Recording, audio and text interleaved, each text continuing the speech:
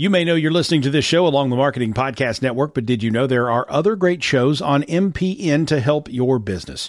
Christy Heiler hosts a fantastic podcast called Own It. Christy, tell us more about the show. Own It is all about celebrating women and non-binary advertising agency owners. We talk about buying out of the Boys Club of Advertising because less than 1% of ad agencies are owned by women. And where can people subscribe? You can find the podcast at untilyouownit.com. We're also on the Marketing Podcast Network at marketingpodcast.net. And of course, you can subscribe wherever you get your podcasts. You heard her. Go subscribe.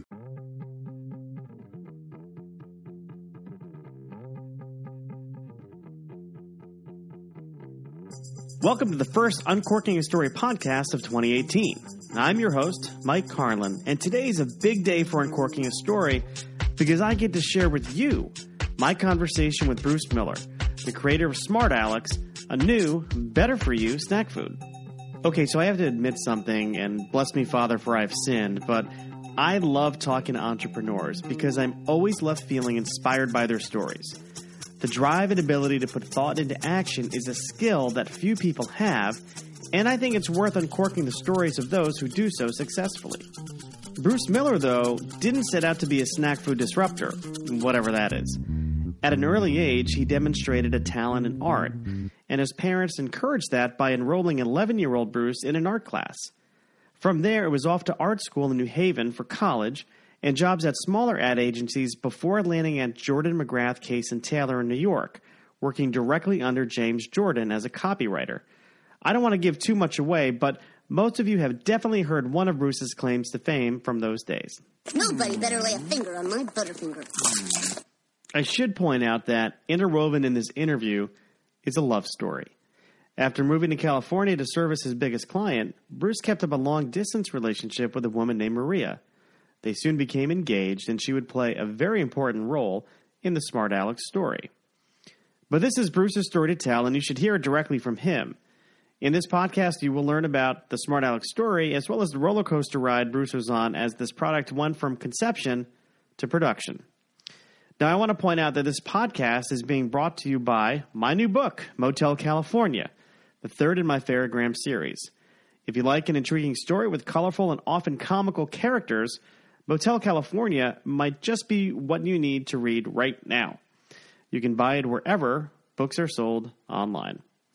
And now, without any more delays, here is my conversation with my friend, neighbor, and fellow lover of the written word, Bruce Miller.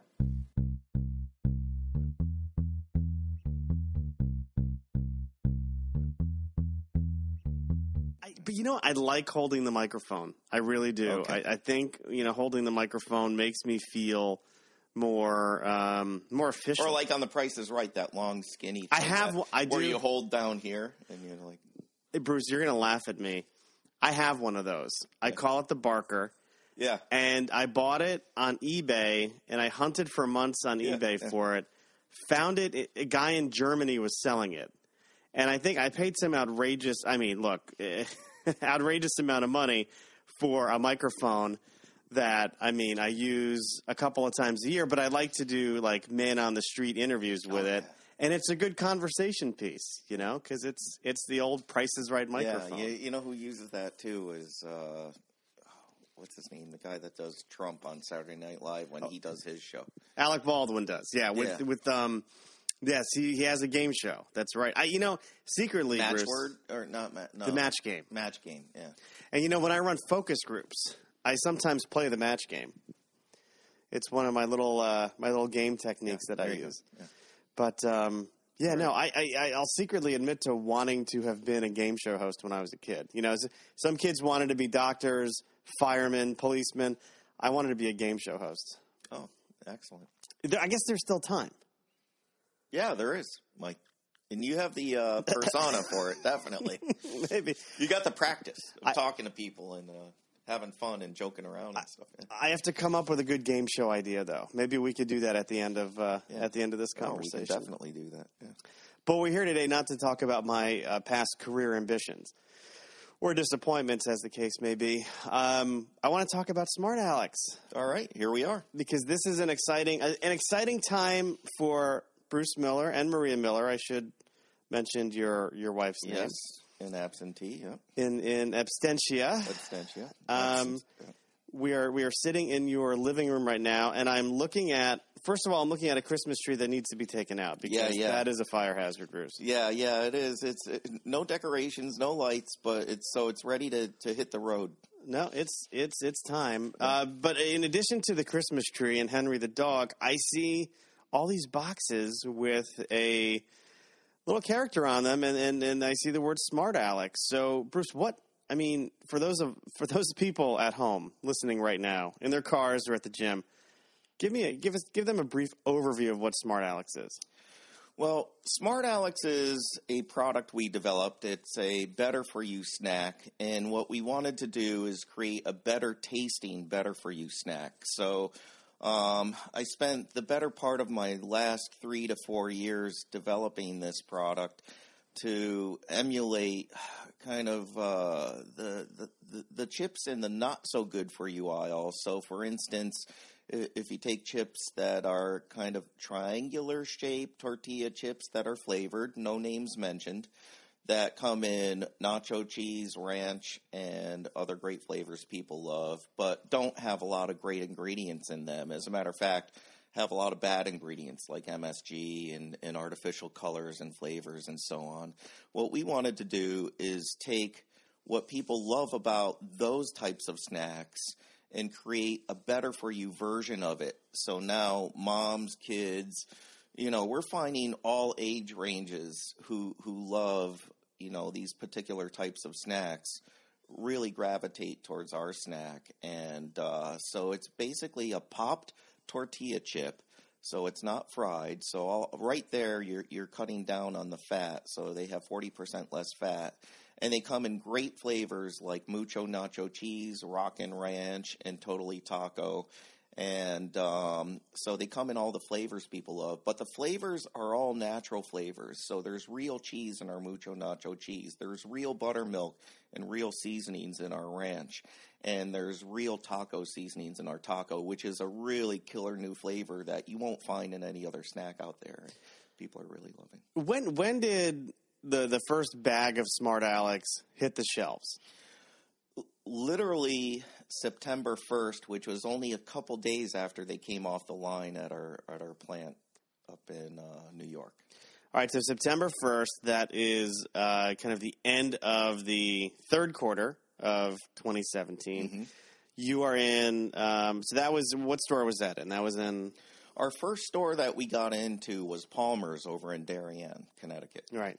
You never forget your first store, Bruce. Never forget our first store, and they were really great. We came in, we sampled the product back in about a year ago when we had some product samples and just what we call mocked up packaging. So the packaging was basically photocopy versions of our packaging. We went into Palmer's, we said, listen, we're about to run this new snack. Would you think about carrying it? And they said, yeah, definitely. Please come back when you have it produced and we'll talk. And we literally walked into their door a day after we got off the production line, and with our snack in the final packaging, and they took in 6 cases right away. So that was September 1. Reminds me of a Neil Diamond song. That's September 1. But I mean, the road was long. I mean, this did not happen overnight. So what I'd love to know is kind of how did Smart Alex come to be? When did you have the thought about it? Like what was going on in your life at the time? Because I'm really curious as to one of the things I'm really fascinated by are people who have the ability to put thought into action. And, a lot of people have thoughts. I have 1,000 ideas a day, but none of them ever seem to, and most of them are bad. But but there is the difference between having a thought and then the ability to bring something to market. So I'd love to hear a little bit of that journey, kind of starting from the very beginning, kind of when you started like scratching this itch of bringing kind of a better for you snack food to market. Well, I was working in a new product development agency, which was basically, we're a consultancy that helped companies like Kraft and General Mills and Frito-Lay and all types of huge companies, Kellogg's, develop new product concepts for the marketplace. So we're basically an idea company, but we help companies develop brand new ideas for brands as well as line extensions for their existing brands. My role there was Chief Creative Officer, Partner Chief Creative Officer. So what I did was I helped, brainstorm, and you know a lot about this because you're part of the process. What you do is was part of our process is qualitative research when we develop these concepts. But I did that for several years. And then my partner and I parted ways, and I went out on my own, and I was doing a lot of freelance work. But I remember one quote from one of our clients back in my working days as a partner in this company. And our client was Quaker Oats, and we're in their corporate offices out in Chicago. And the chief creative officer said to us, he said, you guys are so good at coming up with new product ideas. Have you ever thought of developing your own brands? And that stuck with me for the past couple of years. So when my partner and I parted ways, yes, I was doing a lot of freelance work and consulting from the innovation side of the business. But I also kept that thought in my mind about creating my own brand. And that's where the seed was planted. And I had this name, Smart Alex, and I knew it was going to become a Better For You brand. And I looked at the categories out there, and I can tell you a little bit about that. Yeah. Well, before we get there, I'm curious, when Bruce Miller was a little kid, I admitted earlier to wanting to be a game show host. But when Bruce Miller was young Bruce Miller, were you thinking, hey, I'd like to get into new product development, or what did young Bruce Miller want to do with his life? Not at all. I was more of a creative kid. I guess you have, your business types and you have your creative types, and, your suits and your creatives, as we called them back in my advertising days. But, I was always very creative. I was always building things and tinkering, and I loved doing these, a lot of kids hate doing their class projects where you're building things and pasting things and cutting things and making things visual.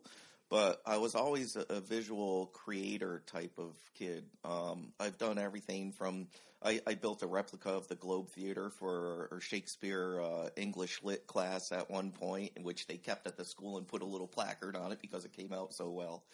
I also developed, a lot of product ideas when I was in art school. So basically, I always loved tinkering and creating, and I ended up going to art school. So art school. Do you remember what your first job was? Not out of school, out of formal training, but what was your first job ever in your life? My first job ever, before I was 16, I lived up in a rural part of Connecticut, and I worked on farms. But my very first job ever was delivering newspapers. Oh, yeah. Yeah. It was the very atypical, kid on his bicycle with a heavy sack hanging over his shoulder, delivering. So I had a paper route, and I was the first person in my town to deliver this particular paper called the Journal Inquirer, which is still in existence today. So that's one of those jobs that has just gone away. That was one of my first jobs too. I had a job at a golf course before that, just plunking golf balls that the machine couldn't get at the range. But I remember I had a paper route too, and it was for the Stamford Advocate, and it was a great way to learn responsibility, because you were basically running your own little business, because the paper billed us for the newspapers we delivered, and we had to pay them back with, whatever our clients gave us, and hopefully they would tip us on top. But that job is gone now for kids. There's no paper routes anymore. There's nothing like that for kids to do. It's people driving around in cars tossing the paper in your driveway. Right. We used to walk up, and wherever the people wanted their paper, if it was between their two doors or what have you. And I also mowed lawns. I did a lot of lawn mowing when I was a kid. You're still mowing lawns, from what I can tell. I don't get paid for it, though. You're the only person, I think, in this neighborhood that mows their own lawn. Besides my next-door neighbor, it's pretty much it. Yeah, I have a funny story about that. It wasn't a lawn mowing thing. It was I was blacktopping my own driveway one day, and I had all my beat up jeans on and my old shoes that I was going to toss after this particular chore I was working on, and I was spreading that driveway sealer in my driveway, and this guy pulls up to the end of my driveway. He says, "Hey, how much do you charge? I'm right down the street. Would you like to?" And I'm like, "Excuse me, I live here." It's like, but I'm in North Stamford, where not too many people, first of all, mow their own lawn, and second of all, definitely don't blacktop or seal their own driveway. Yeah, no, it's kind of a lost. It's kind of a lost discipline, kind of doing that work yourself. Yeah. But not to digress too much. Right. But we so you know you mowed lawns. You did the paper route. When did you start doing something artistic? Like when did you start making a living, or when did you really know that kind of doing something with that creative side of your mind was gonna help you kind of earn a living? You know, what was really interesting is I grew up in kind of a white-collar, very kind of conservative family, but there's a flip side to my parents, too. They were conservative, but they're very liberal-minded in the sense that they allowed their kids to kind of seek their own dreams. So I wasn't forced into business school. So at 11 years old, my parents, just like we all do with our kids, you want to take a music class, or you want to learn an instrument, or do you want to do this or that? And for me, it was like they always saw me sketching and drawing. So they said, "Would you like to take a painting class?" So I took a painting class when I was 11. I showed my work at, the local fair and won blue ribbons and stuff like that. So I kind of took that as a calling to say, I want to get into the artistic field and the creative field at some point. I love creativity. And I started searching out when I was in high school, art school. So I went over to RISD over in Rhode Island. I went down to this small little school in New Haven called Pear College of Art. And that's where I ended up going, to Pear College of Art for art and communications. So it's kind of like the art director route into advertising, if you will. Was there, I know kind of growing up we're both guys, but I hate to use kind of gender-specific pronouns, but like kind of taking a painting class, like to some boys, they might shy away from that. Did you ever face any kind of resistance with, kind of focusing on something that's a little bit more artistic and not doing like the sports stuff? We're not saying that you didn't do that, but did you ever face any kind of barriers along those lines? Well, it's funny you mention that, because we took this art class. I was 11 years old, and it was in this woman's house, and it was this woman was probably in her late 60s, early 70s, and she taught oil painting classes. She had all the easels set up, everything you needed. You pay her the money, you go in, and I want my kid to take art classes. The very funny thing is, I didn't realize this, but there was another kid in my class who was sitting right behind me in my oil painting class once a week. And this kid, his name was Scott, won't use his last name, but he was the biggest, meanest, badass kid in our school. He had long hair, he had, we were only 11 or 12, but, he was the kid that you never would have figured would be taking an art class. And he was taking this art class right along with me. So, if anybody said anything to me, I'd say, hey, listen, go talk to Scott about taking art classes if you want to walk up and get in someone's face. But no, as a matter of fact, a lot of my friends liked it, because later on in high school and stuff, I started doing rock and roll silkscreen T-shirts and stuff like that. So I became kind of like the cool kid. I would make banners and signs for all the kids who were running for class office, and I literally built sets for the school plays. So I put my creativity to work, where people kind of looked at it and said, wow, this, this kid has a talent. He's not kind of like, wimpy kid. But at the same time, I also played pickup ice hockey with my friends. I played football. I played baseball. I was in Little League. It's not like I was one of these kids who shied away from doing any of that stuff. It's just, I had this other talent that I pursued as well. But what I love about that story is that you had, two parents who were supportive of that, who were, encouraging you to kind of, follow that talent and really let it develop. Very much so. And we do that with our children. We have a son, James, who's been playing guitar now for 7 years, and he rocks out in his room basically every night. And our daughter plays piano, and she takes dance. So, we definitely support our kids' artistic side as well as their, academic side and their sports side as well. I mean, my son is also a very good baseball player. Right. So just going back, you go to Pear College, yes, in New Haven, and you're studying communications as well as graphic design, or what was the? Yeah, it was art direction, communications, graphic design. It's all kind of compiled together. Okay. But yes. So you spend your 4 years there. Yes. And then what's the first job? Interesting. Before I even graduated, I was interning at a small little ad agency in New Haven. And I don't even know if this store still exists, but a couple of our clients were like local retail shops. One was called Michael's Jewelers up in New Haven. And, we had like a concrete company. We had the New Haven Register was our client. And so I was a junior art director working on small brands at a small agency in New Haven, Connecticut. Interesting thing is I said to myself one day after doing that for a couple of years and not making a heck of a lot of money, but I said to myself, the mecca of advertising is literally in our backyard right down the street. It's called New York City.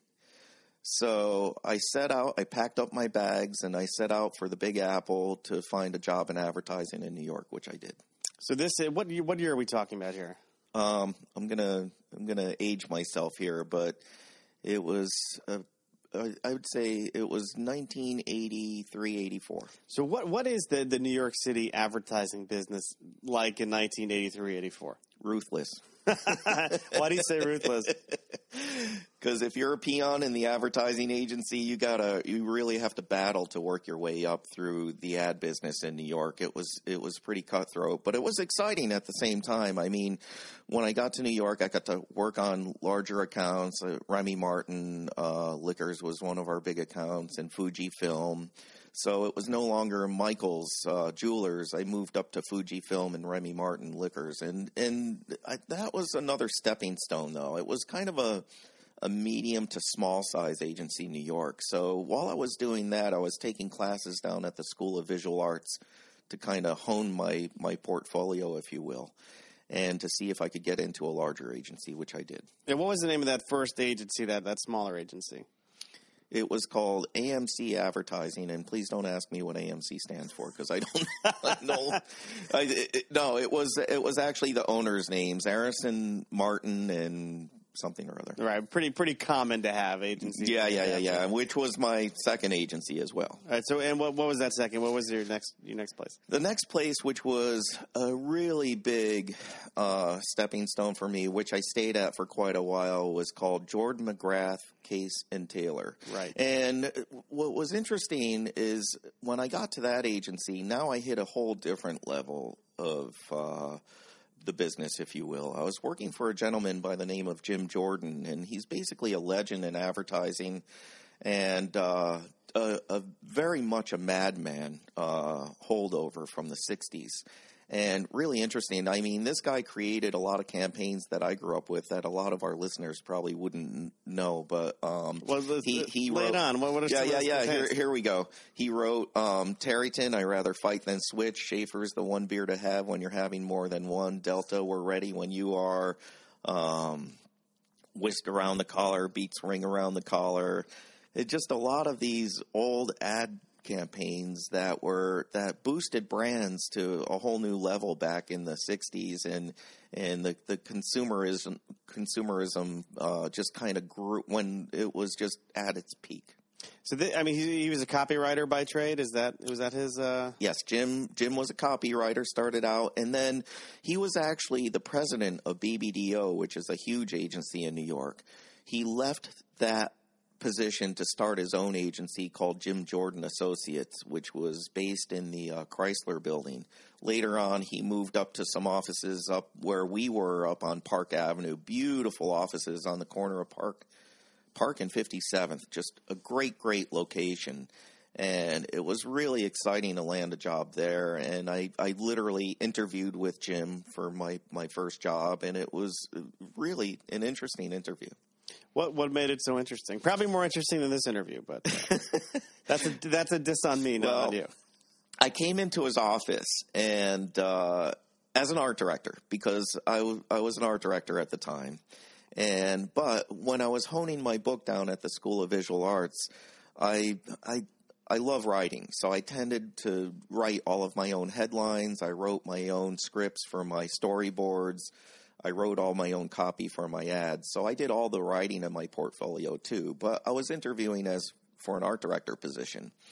And I'm sitting in Jim's office, and he has his head art director sitting next to him in his office, and they're looking at my portfolio. And thankfully, they were impressed enough with it that I literally got to Jim's office with it through the other interviews I had. And he says, "You know what, Bruce? We like your art direction, but who's your copywriter? We'd like to hire him too." And he said him, so that shows you the signs of the times. Yeah. But anyway, I said, "Well, Jim, you're looking at them." He says, "You wrote all the copy in your book too? All these headlines are yours?" And I said, "Yeah, I wrote everything you see in this book. I wrote and art directed." And he looked over at his his head art creative guy, and he said, "You know what we're going to do right here, Bruce? Alex is going to try to convince you to come aboard as an art director. I'm going to try to convince you to come aboard as a copywriter, and we're going to give you 2 weeks to think about it, and you decide which you'd like to come aboard as." So it was really exciting. At that point, I had a vacation planned, and I was out in Napa Valley. I went out to Napa Valley with a buddy of mine, first trip out there, which was really fun and exciting. And we spent some time in the Sierra Nevadas camping, which is about a 4-hour trip from Napa Valley. And I said, it's a week now. I have to call back to New York and let them know. I look over, and there's a payphone. Literally, there's this payphone that's strapped to a tree out in this state park. And I go over to the payphone, which you don't see too many payphones anymore. And I got on the phone, and I called Jim, and I said, "Listen, I thought to myself, I have all these years of art direction under my belt. He's given me the chance to become a copywriter. I'm wondering, I'd really love to give that a shot, because I love to write as well." So I called him up. I said, "You know what, Jim, I'm coming aboard as a copywriter." And that was the beginning of my tenure at Jordan McGrath, Case and Taylor.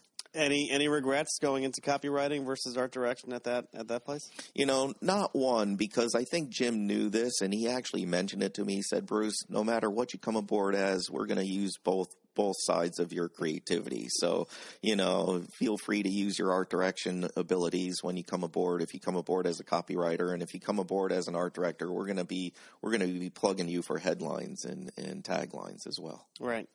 So, Jordan McGrath, Case and Taylor, right? Jordan McGrath, Case and Taylor. Case and Taylor, yeah. And is that where you met Maria? It's actually where I met my wife. Oh. Yeah. She worked in research, like yourself.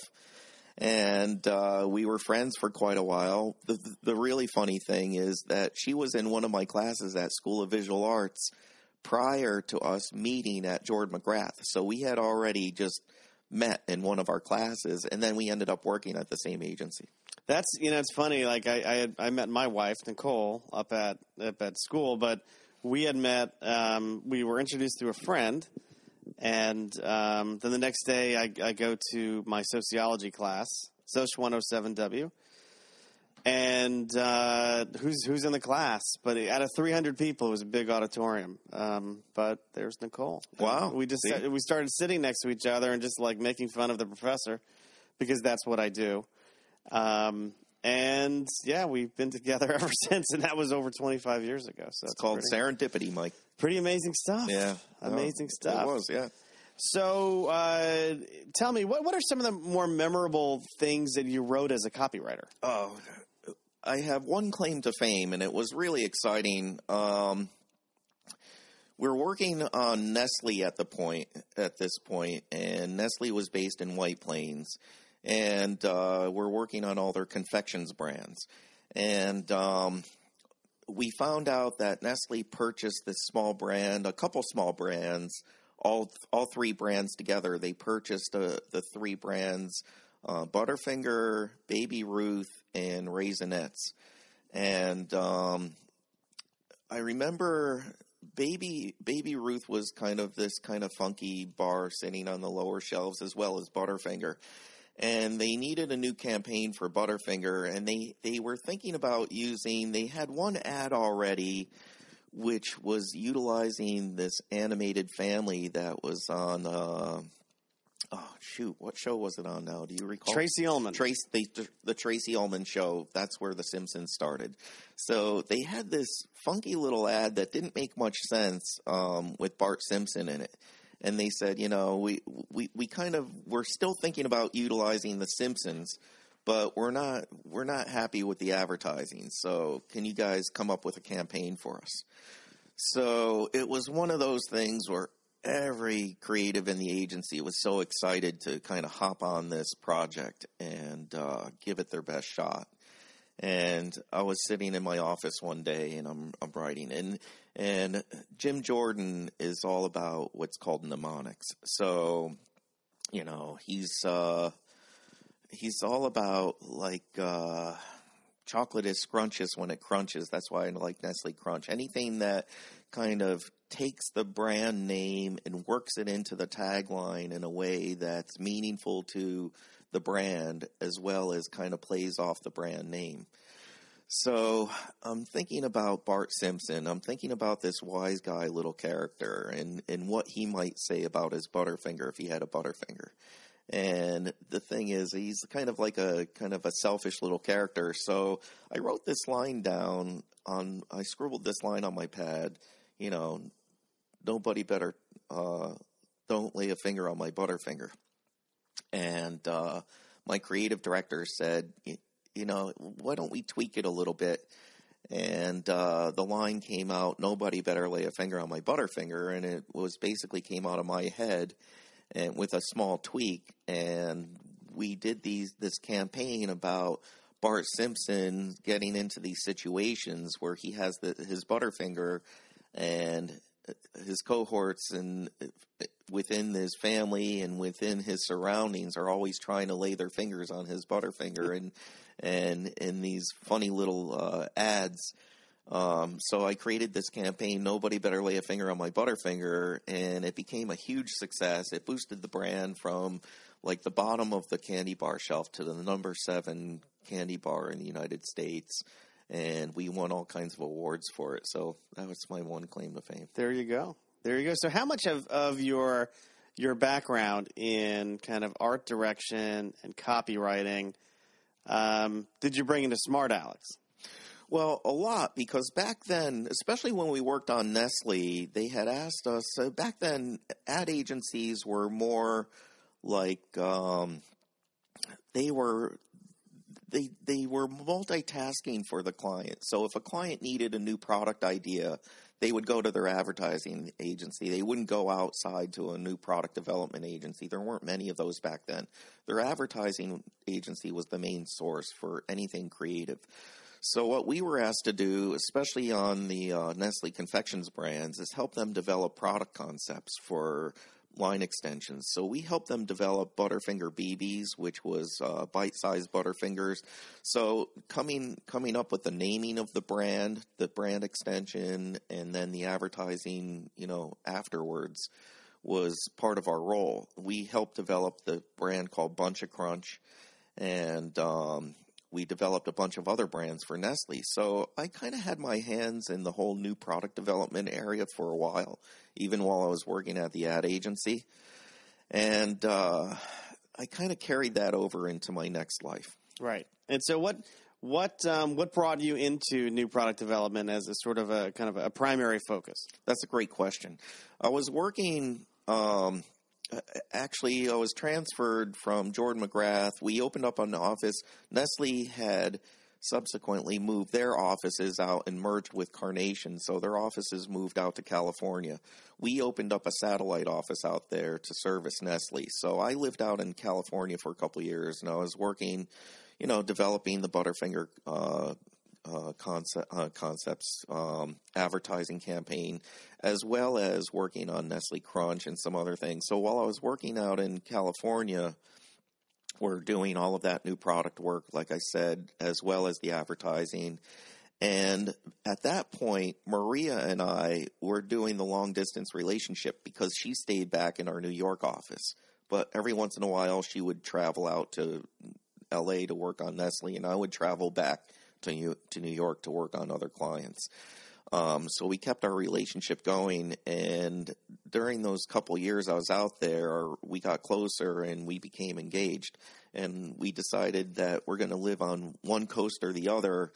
And she's Italian, had a very kind of planted family up back here on the East Coast, and all my family was on the East Coast. So I decided to move back east, and was looking for a new gig back here in advertising, and landed a job with a small agency in Stanford that was starting up called Just Kid Inc. Okay, and did that grow out of North Castle Partners somehow, or do I misunderstand that? What it was a gentleman by the name of George Carey who came over from Saatchi & Saatchi in New York, and also lived in the lower Fairfield County area and wanted to open his own agency and mainly be like a kid-focused agency that did both new product development and advertising. And he set up shop within another existing agency called North Castle Partners here in Stanford. Yeah, that's because I seem to remember that. I seem to remember that. When you start doing new product stuff day to day, you're helping brands kind of, understand kids and families and generating product ideas and brand extensions for them. What did you enjoy most about that? I think the most, creatives aren't supposed to like this, but I really enjoyed the research. I really enjoyed going out and talking to people and listening to people and going into the stores and doing the focus groups and just learning what people really were looking for in brands and what wasn't satisfying them at the point, what they're looking to satisfy them in the future. And then putting that knowledge into work and developing actual brands that could satisfy those needs. It's interesting. You kind of joke, creatives aren't supposed to like research, but I find that creatives like research when it's not called research, when it's called something else, but also when it's used to, bring some illumination into, an area versus test something out. I think there's a little bit of a different, maybe a different level of appreciation there too, because it's very hard to have your work kind of put in front of a group of 6 or 8 strangers and have it kind of blown apart a little bit versus really just trying to understand consumer attitudes and behavior. It's kind of a different. Oh, yeah. No, it's a very humbling experience for a creative because you are putting yourself out there. Let's say you create a product concept and you're sitting behind the glass in a focus group, and the moderator is bringing the respondents, as we called them, despondents,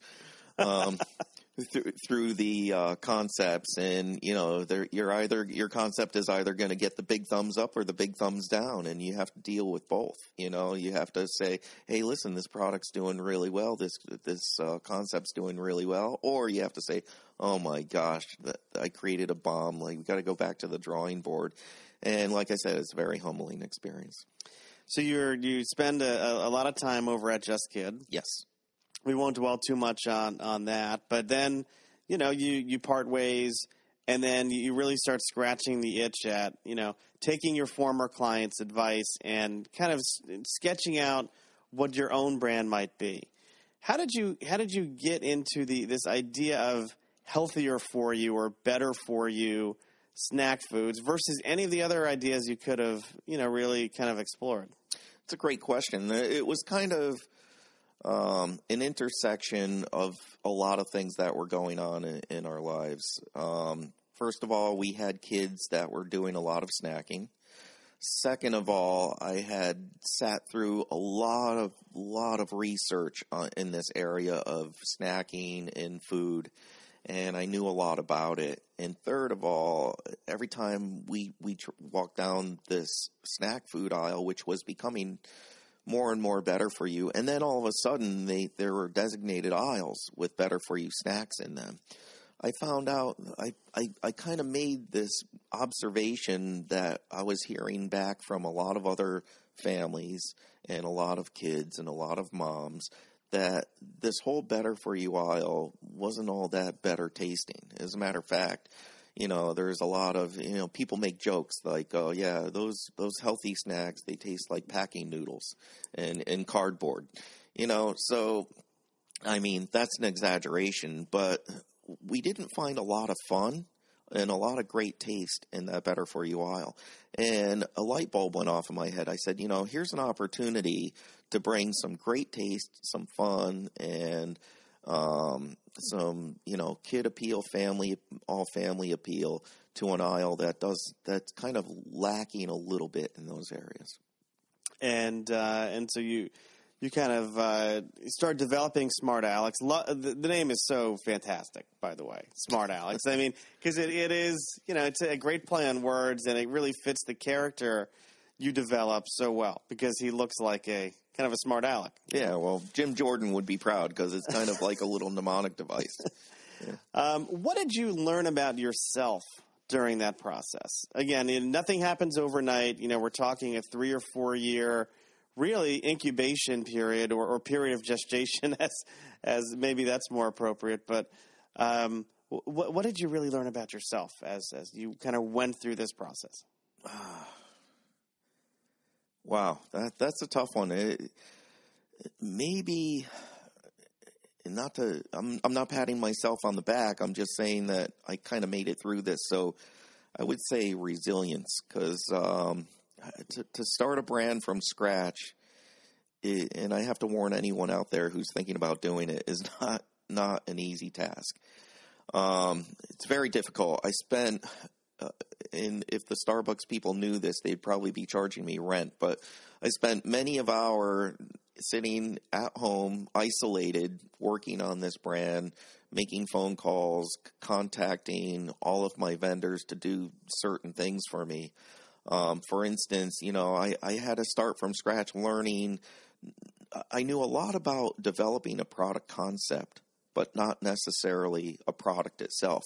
What we did for Kraft and General Mills and Frito-Lay and Kellogg's, we worked with their innovation groups. We came up with product concepts, and what they did, they would take it into their manufacturing and say, okay, now manufacturing, we got to figure out how to produce this, or they'll already have the manufacturing capabilities, and how do we tweak those capabilities to produce this?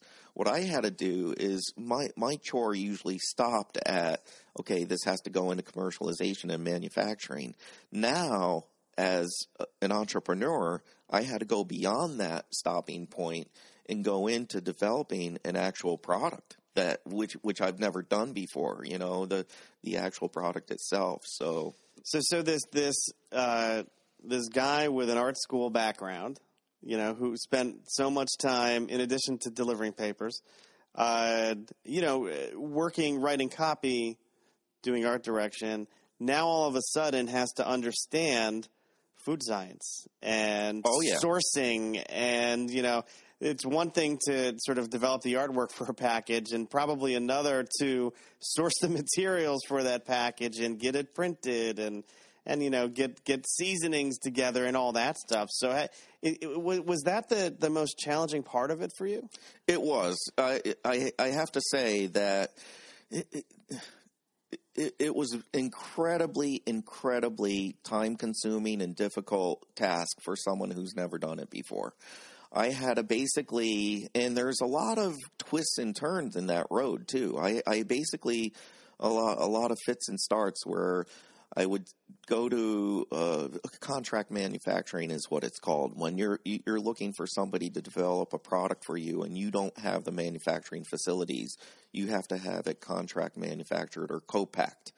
And so I was looking through all of these sources, making phone calls and saying, where can I get a chip made and where can I get seasonings? And, it started with very basic, simple phone calls and being very, just trying to get out there and kind of get into these like little areas and in these little niches of production and where a creative has never ventured before.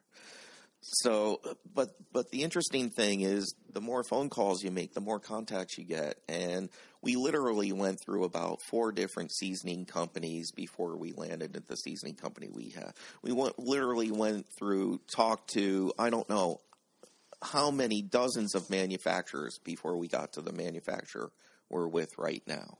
It just takes a lot of time and a lot of research goes into developing any type of product.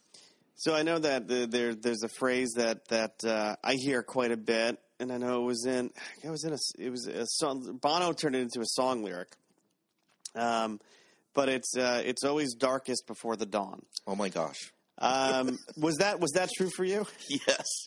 Yeah, there are times where I looked at Maria and I said, should I really be doing this? Or should I be getting a real job?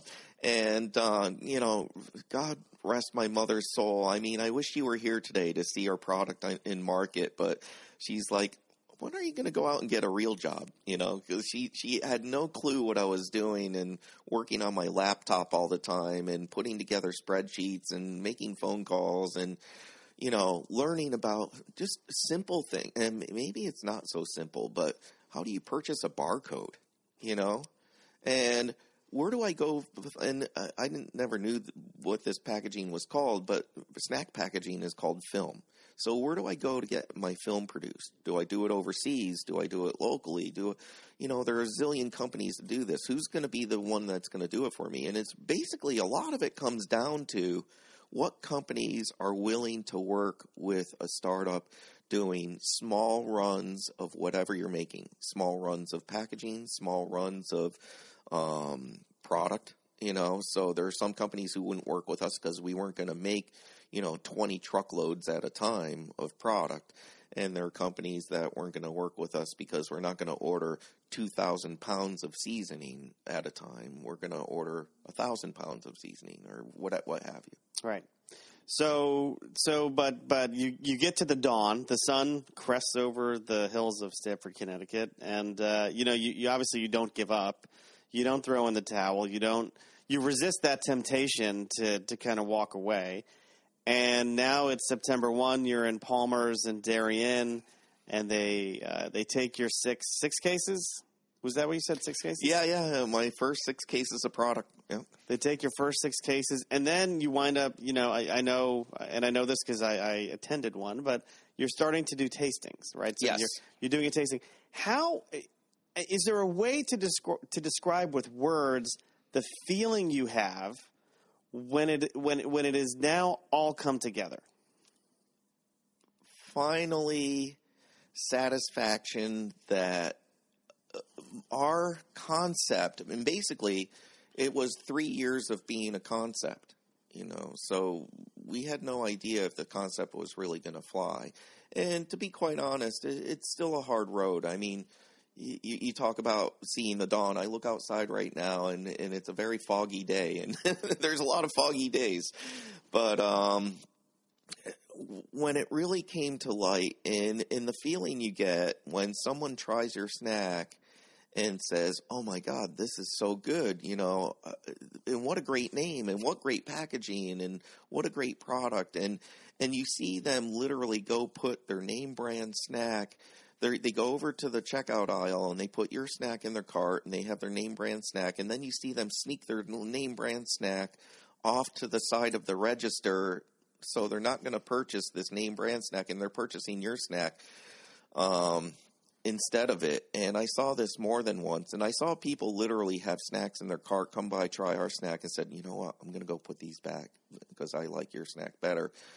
There's nothing that beats that satisfaction, because you said, you know, I'm out there and I'm competing with the big boys now, and I'm just this little guy from Stamford, Connecticut. Now, mind you, we're still only in about 20 stores at this point, but you know, after September, it's only been we're young. We're still at the beginning of this. As a matter of fact, right after this session, I'm going to hop in my car and go over to Brooklyn, and we're in a store over there called Food Town, which is a chain in New York in the Brooklyn Hudson River area.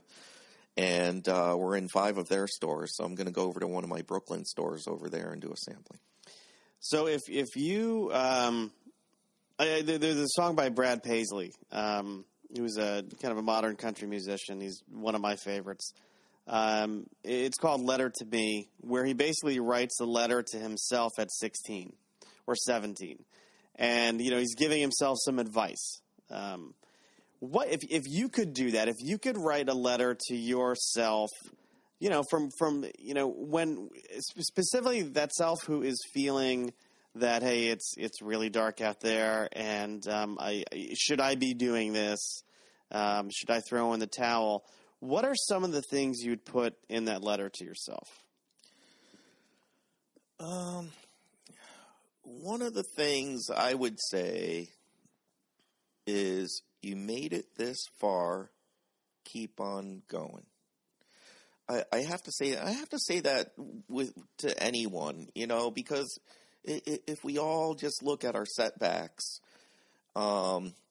which there were quite a few of, by the way, along that 3 years, you know, plenty of setbacks. Like I said, manufacturers that turned us down, switching from one vendor to another because we weren't satisfied, and people, you know, saying that, you know, you're never going to make it into market, and so on and so forth. You know, look at where you've come. Look at how far you've come, and look at your accomplishments as opposed to your setbacks, and say, you made it this far, keep going. And what would you say to, if Maria were here right now, what would you say to her? Thank you, thank you, thank you. That's it. Behind every great man, there is an even better woman. Oh, my gosh. I can't thank my wonderful wife enough for the amount of support she gave me over the past few years, and said, listen, keep it going. You know, here again, she's the one that said to me, look how far you've come. And a lot of people have said that to me. They said, Bruce, you know, you did the packaging, you did this, you did that, you got a manufacturer, you got all of these seasonings taste just the way you did, using all natural ingredients. You know, look at all of the accomplishments you've done, or you've made over the past few years. Don't give up. Don't give up. And what I would say to my wife is, thank you for not allowing me to give up, and allowing us, and she does samplings right along with me, as well as my 11-year-old daughter, Juliana, who I thank my children for supporting us, and there you go. So where, just to wrap up, if people are out there listening, probably curious where they could buy Smart Alex, do you have a list of where could I say, is there a website I could send them to learn where they could buy? Our website, well, not to buy. We don't sell off of our website, but all of the stores are located and listed in our website where to buy, and it's smartalexfoods.com.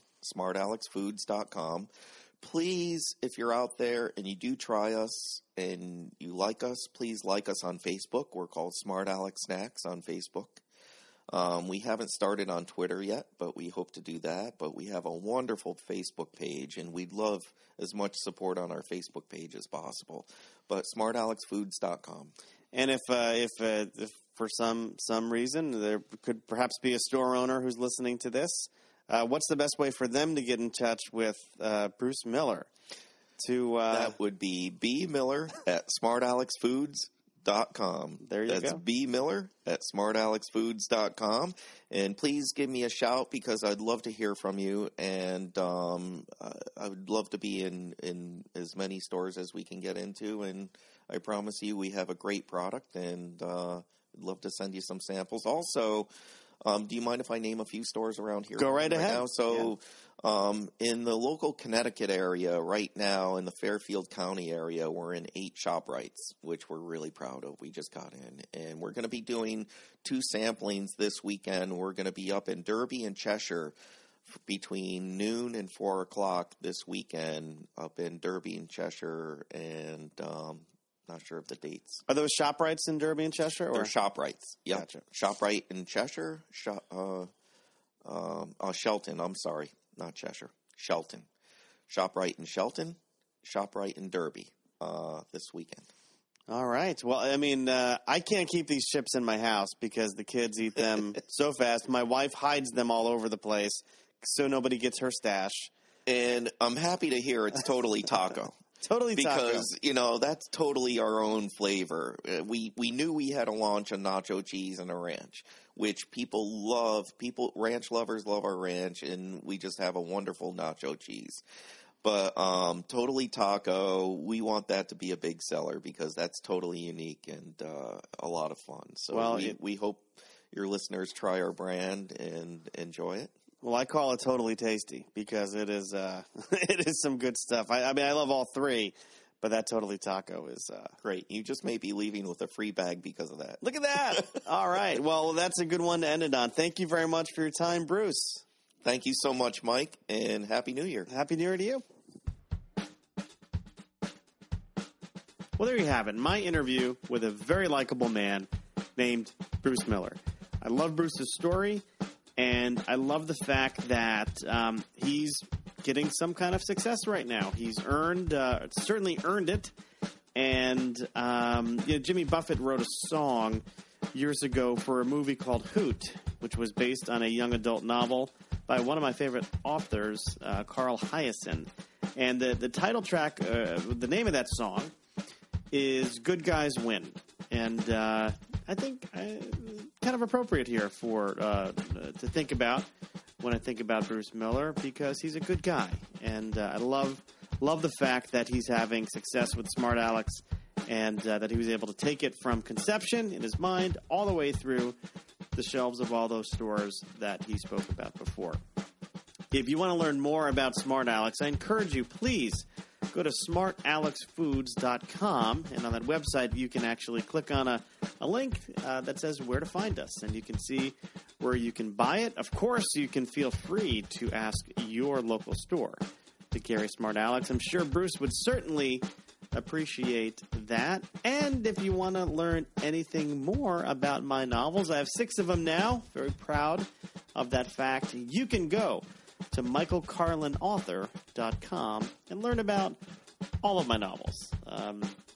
I can guarantee that there is some good stuff in there, and I know that you'll like at least one of the 6.